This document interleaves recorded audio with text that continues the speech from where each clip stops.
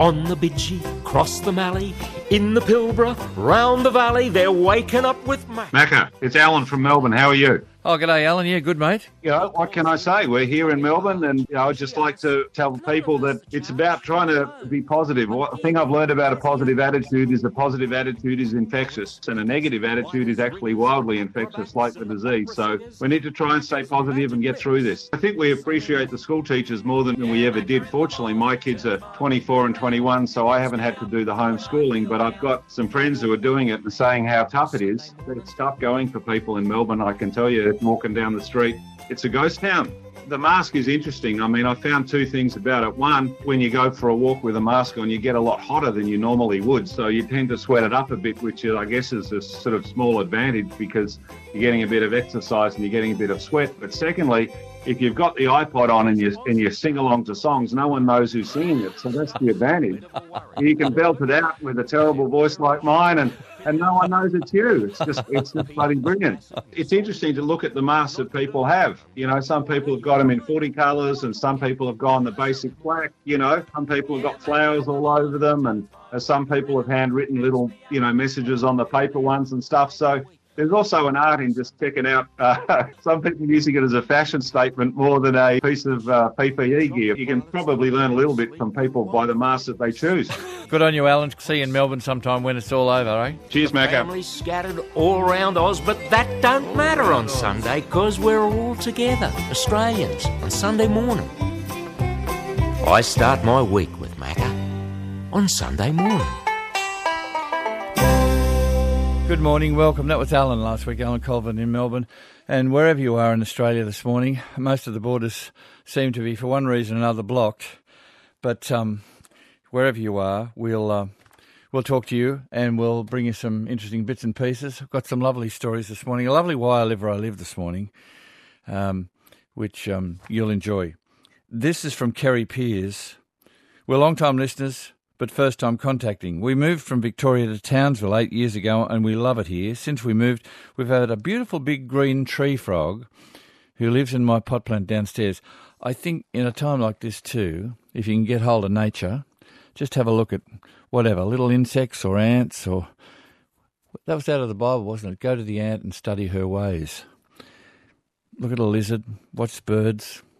Very, very calming thing, I think. Anyway...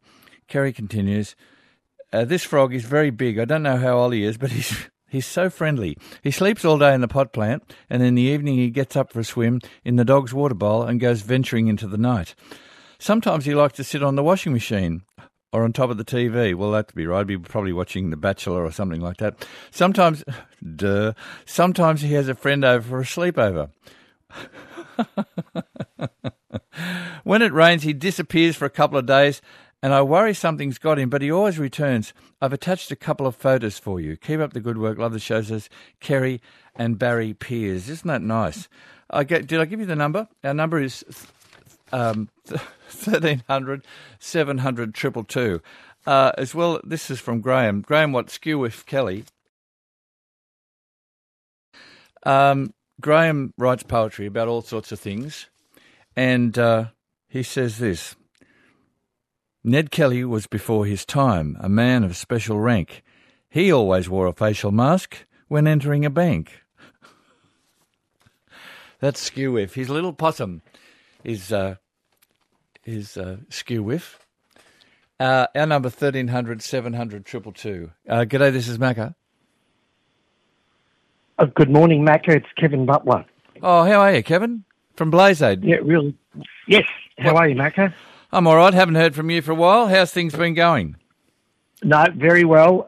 We've been still doing Blazeade, 27 bases during COVID from Kangaroo Island right through Victoria, New South Wales, up to the Queensland border. So it's still been very, very busy times, Macca. Yep. Now, Macca, look, just some fabulous news for all the supporters of Blazeade. And yourselves and Lee Kelly, that Her Majesty the Queen has awarded Blazeade with the Commonwealth Point of Light Award for volunteerism. Wow, isn't that fabulous?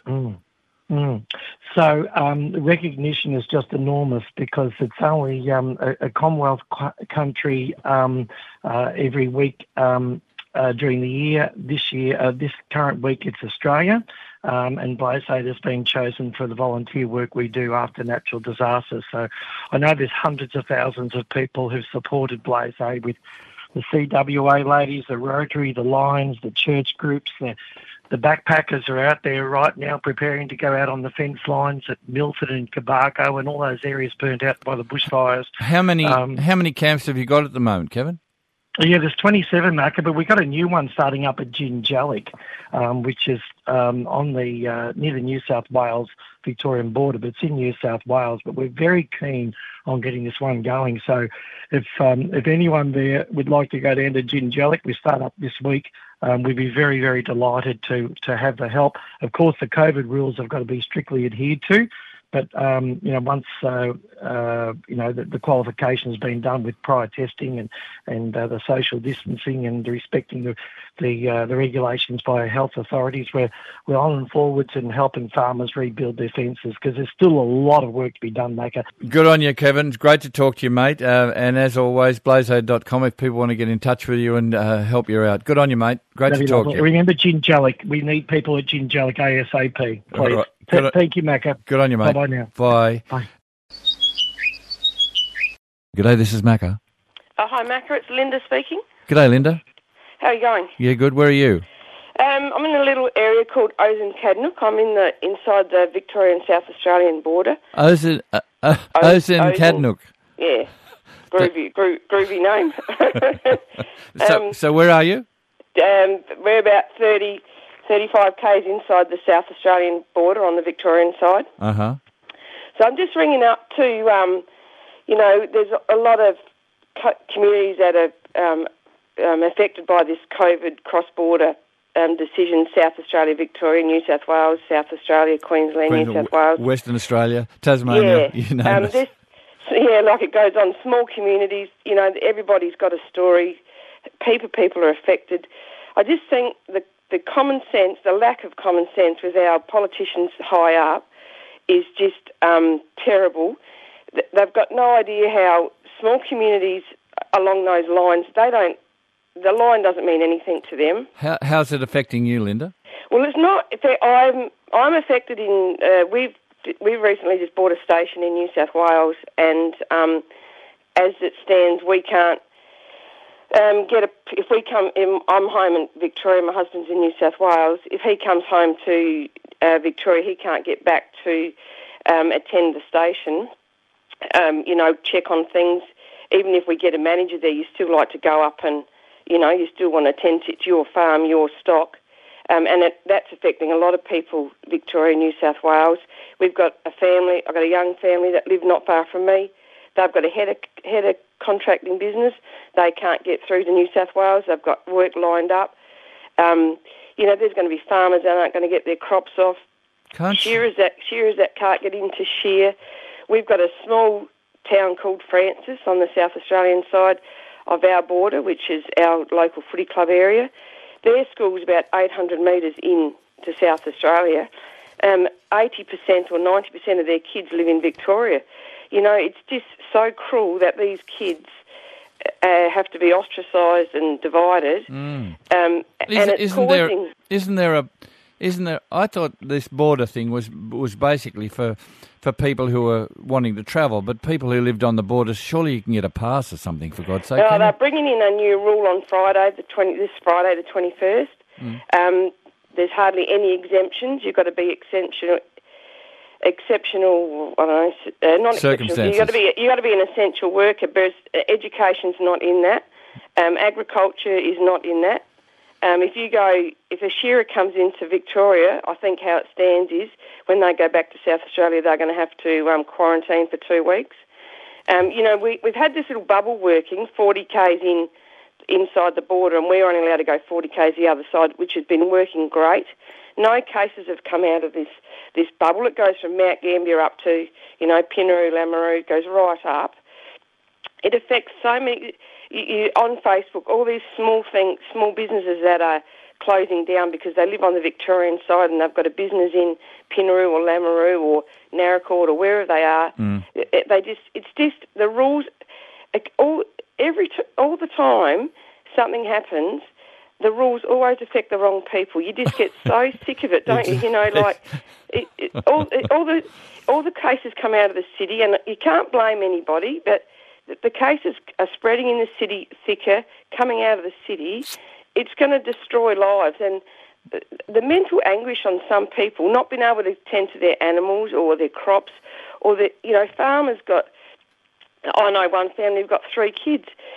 You know, running their farm and then have to homeschooling their children. It turns into, it's just terrible. You can't run a business and teach children.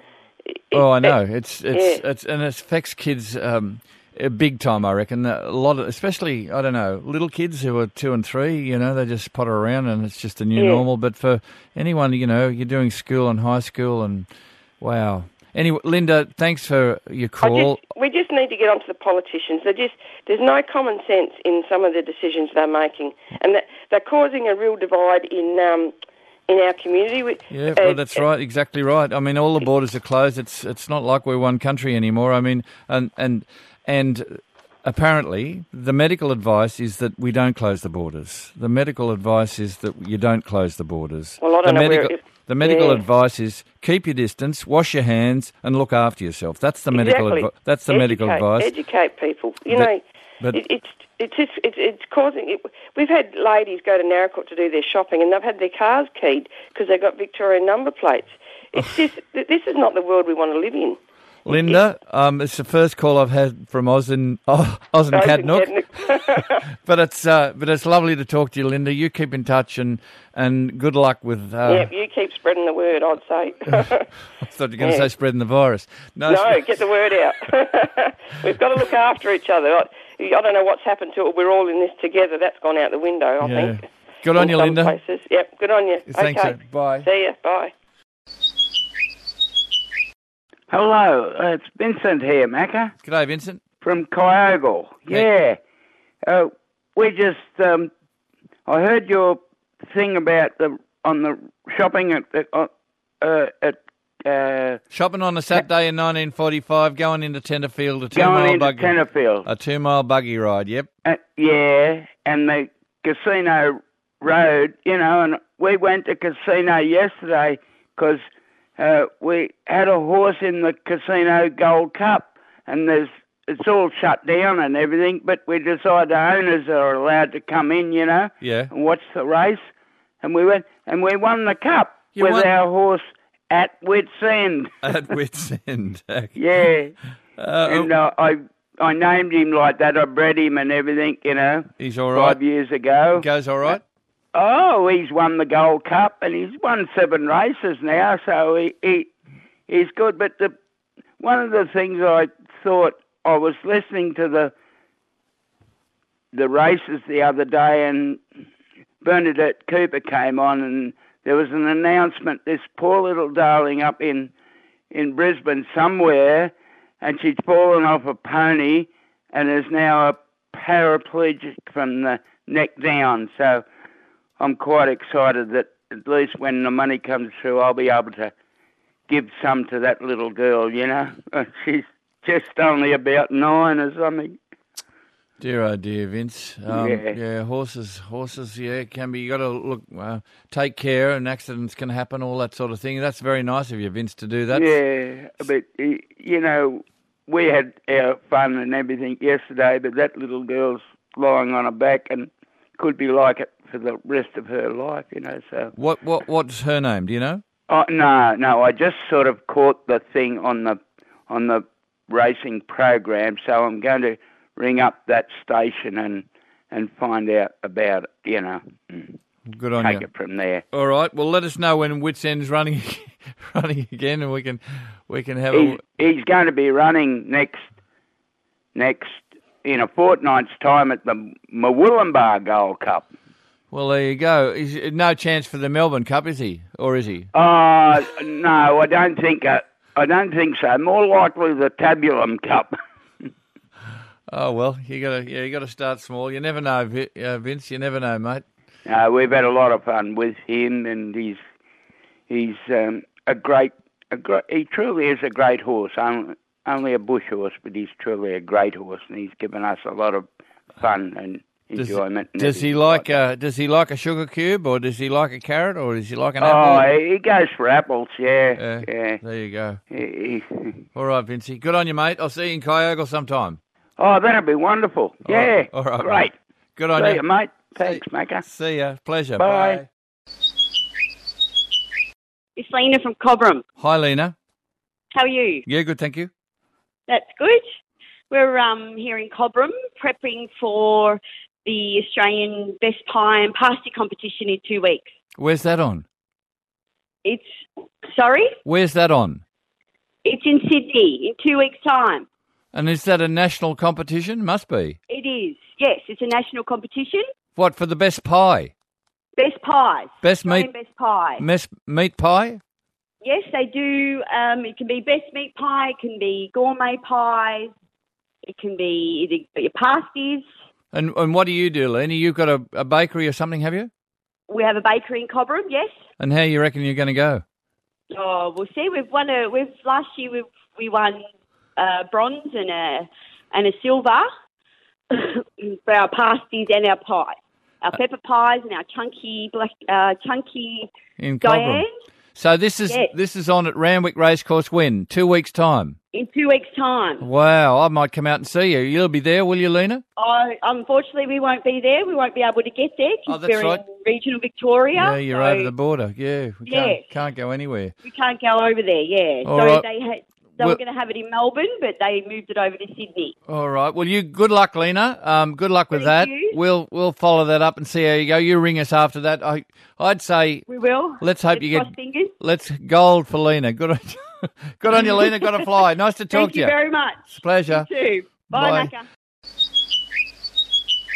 When I look through my back pages, which I've been doing of late, this is from 1990, I'm just amazed. I came across this letter from the then Commonwealth Surveyor General, G.K. Lindsay. And so I looked on my search engine and I couldn't find a Commonwealth Surveyor General. I don't know, maybe the position still exists. I don't know who he or she is.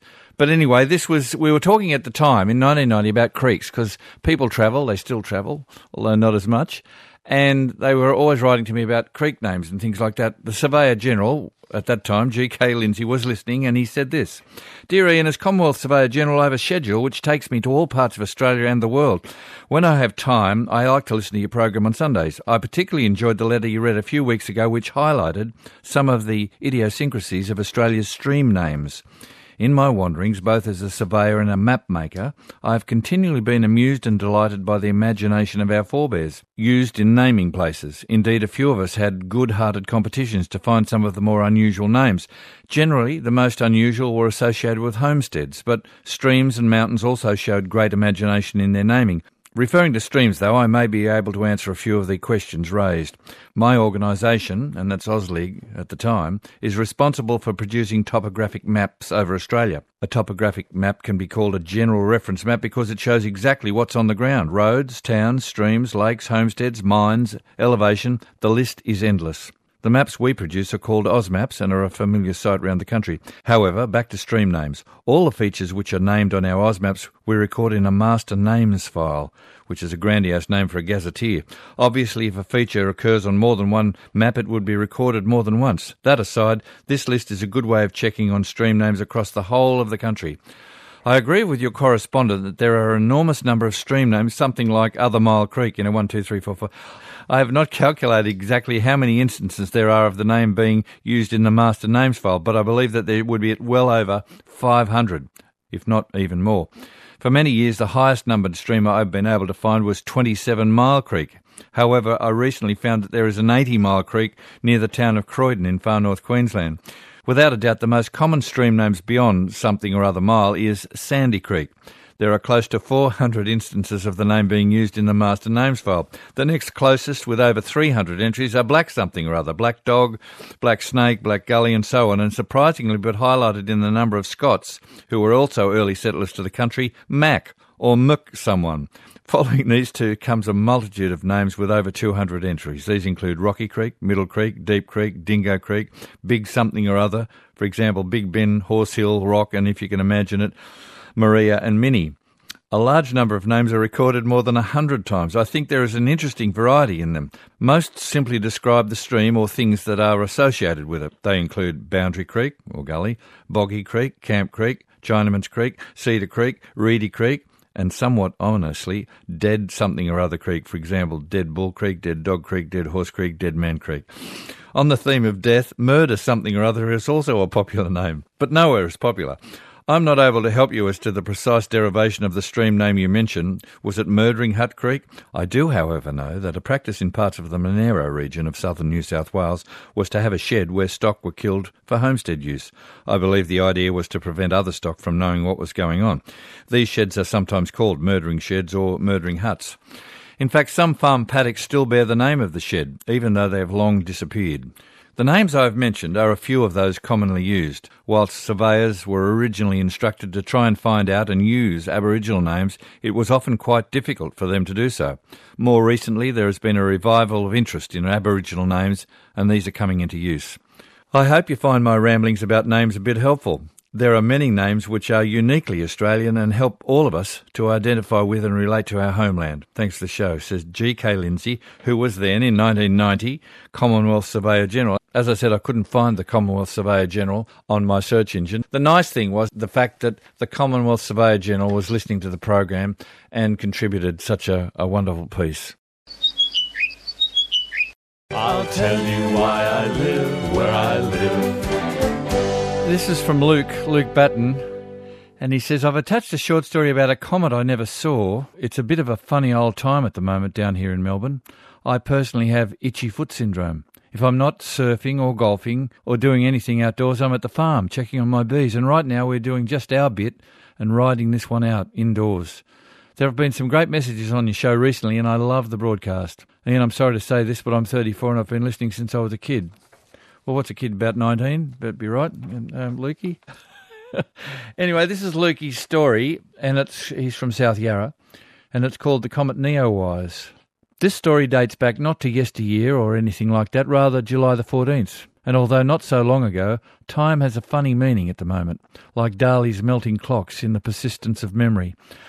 I had read about the comet Neowise, and I thought how much I needed a morale boost in this time of uncertainty. I had read you could see it at dawn out to the west. I could have read on or investigated further, but with hope, sometimes less is more, and so I set the alarm before the rooster. So the alarm went off bright and early for normal life, which is 1,000 times brighter for COVID times. I kitted up in my walking in winter Melbourne uniform of a black puffer jacket, and before I stepped out, I realised my work from the night before was set up in the living room. I'd done a small photo shoot in a makeshift home studio, which was the best I could do due to the times. I didn't want to wake my wife with the early bird alarm, only for her to awake and see a messy living room. From the living room window you can see east, and the sky was dark, so I had a little time up my puffy sleeve. How good is that? As I packed away one of the lights, I dropped a giant rod, crushing my toe. I remember cursing the mother of creation as that pain shot up my body, but due to the ungodly hour, I did not exhale a whimper. If you're familiar with South Yarra, there are some iconic gems that make it such a beautiful suburb. When I cut down River Street, I hit the Church Street Bridge. There is over 100 years of history dating back to the original iron girder. The glowing amber globes illuminate the morning air in warmth. The Yarra was very still below. There was not a car on the road, and the occasional person passed on their morning routine. The air was crisp, and to the east the dawn was awakening. To the west the remnants of the night sky hides behind the cityscape. Yet I cannot see Neowise, the comet. I used an astrology app on my phone that helps identify the stars. I point and shoot at this star and that star, at that one and this one. None are Neowise. The twinkling stars are fading, and the soft light paints the sky in an eggshell blue. The dawn is creeping over my shoulder, and if I don't see Neowise this morning, it'll be gone for 7,500 years. And I don't think I'll make it to its next appearance. I decided I'd push along to the next bridge. I might get a better angle to the western skyline. I pass the classic apartments from A Scene in Beverly Hills. You'll know them if you know them. The cockatoos dance there in the evening, squawking with pride, so happy to be near water. I push past there, past the native bush where the bellbirds sing to each other, and I pop out onto the Punt Road Bridge. The day is here. The city is luminescent with the earliest golden rays. The last stars have disappeared for now, and the comet is nowhere to be seen. There isn't a breath of wind, and through the crisp temperature the morning air whispers with excitement, hinting that it's going to be a glorious day. A famous Melbourne vista as the Roa sculls and the Yarra ripples in their wake. The city stands before me in majesty.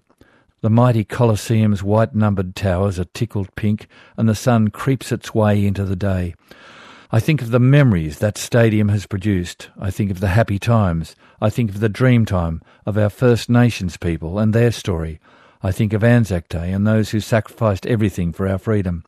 I can't imagine what that would have been like, and I almost feel ashamed to have murmured thoughts to myself that this is tough, that what has been asked of me as a Victorian by my government is tough. I was looking for a comet as a beacon of hope, and I found it in our beautiful city. I found it in history and the pride of being a Melburnian and an Australian. We will bounce back. Play on, shouts the umpire. Isn't that a mighty story? That's Luke Batten. He lives in South Yarra. If you'd like to write to Why I Live Where I Live, please do so. Post Office Box 9994, Sydney 2001.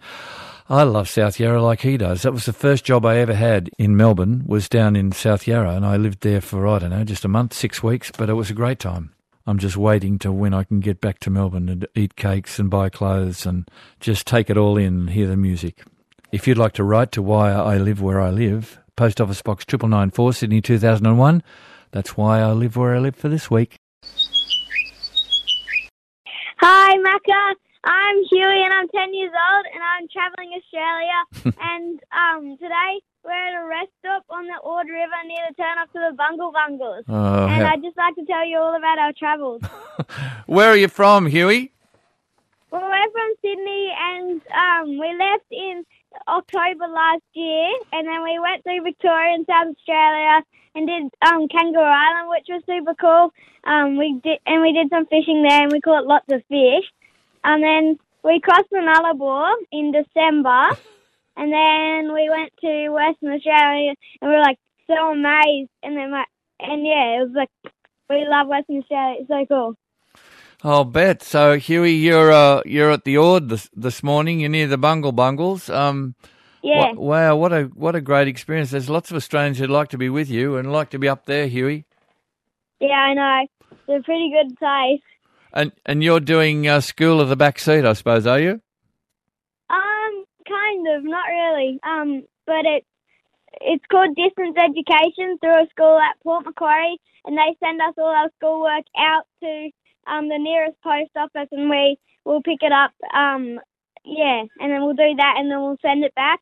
And then every fortnight we'll have a FaceTime lesson with our teacher and just say what we've been up to, and then catch up on some schoolwork that we are having trouble with. And yeah.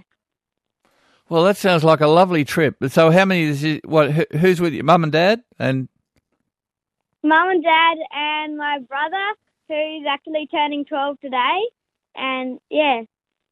So, and it's just four of us and travelling. So, how long will you be on the road for? Do you reckon, Huey? I think we're going back in about 2 months. So after the Bungle Bungles, we'll head into the Northern Territory and we'll do a bit of that and do like Darwin and then Kakadu.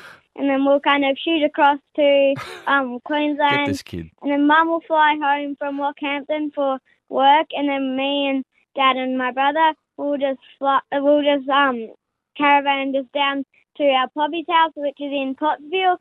And then we'll finish the trip with Mum from there. Wow, it sounds a great thing, Huey. I wish, that's a lovely thing to do. You zoom down to here and we'll go up to Darwin and we'll just take in the Bungle Bungles and then we'll do this. Oh, fantastic, mate. Fantastic.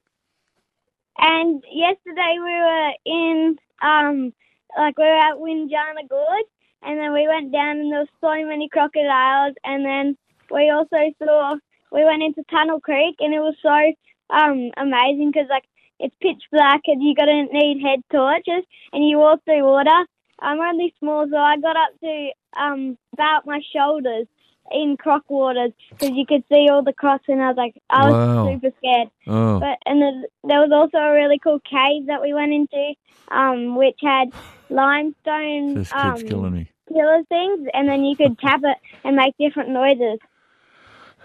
Huey, look, you keep in touch.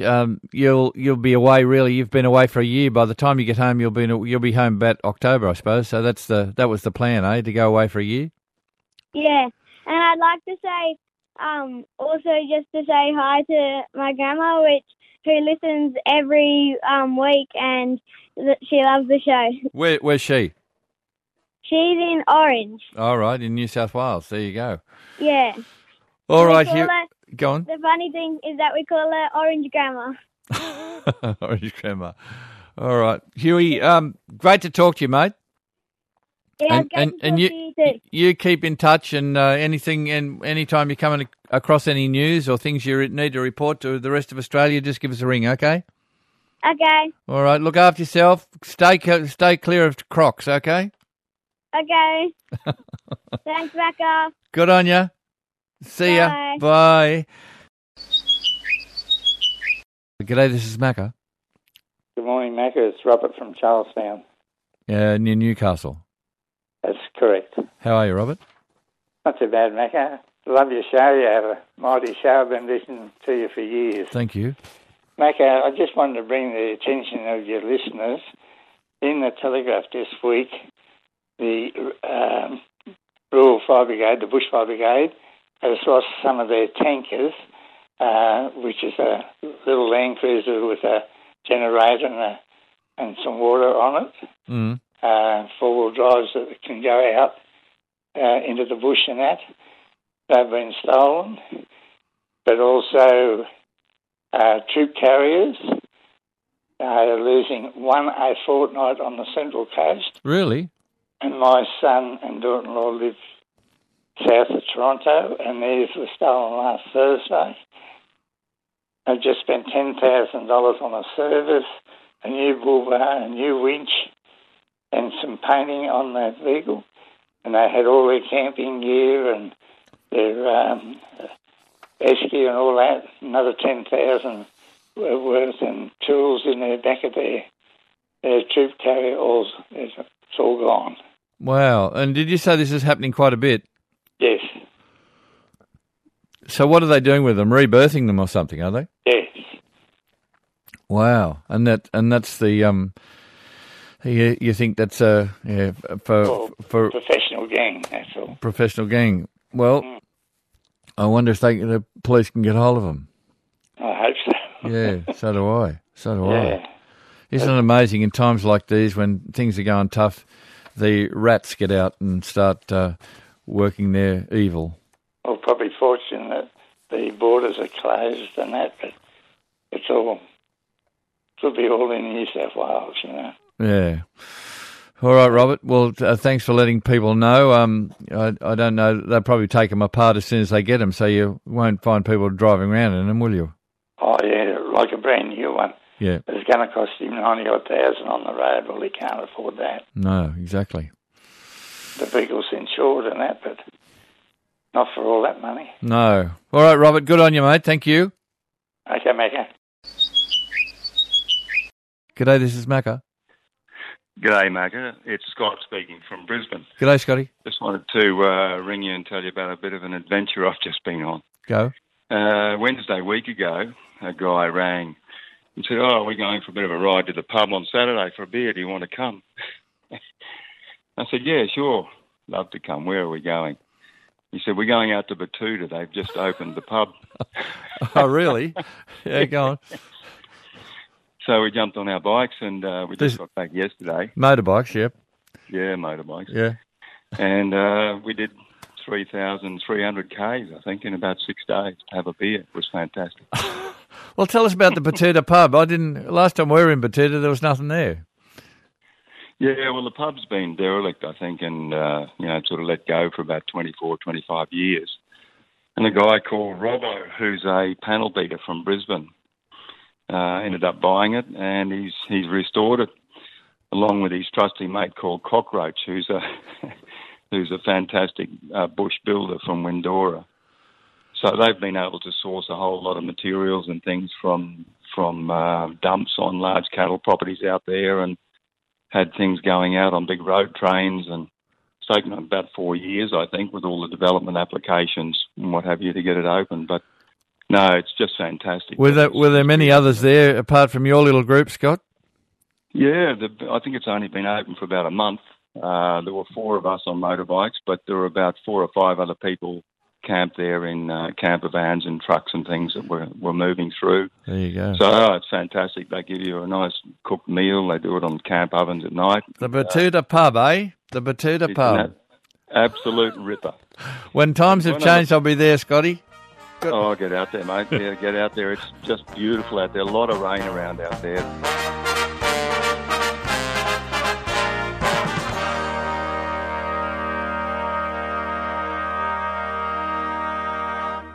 You've been listening to an ABC podcast. Discover more great ABC podcasts, live radio and exclusives on the ABC Listen app.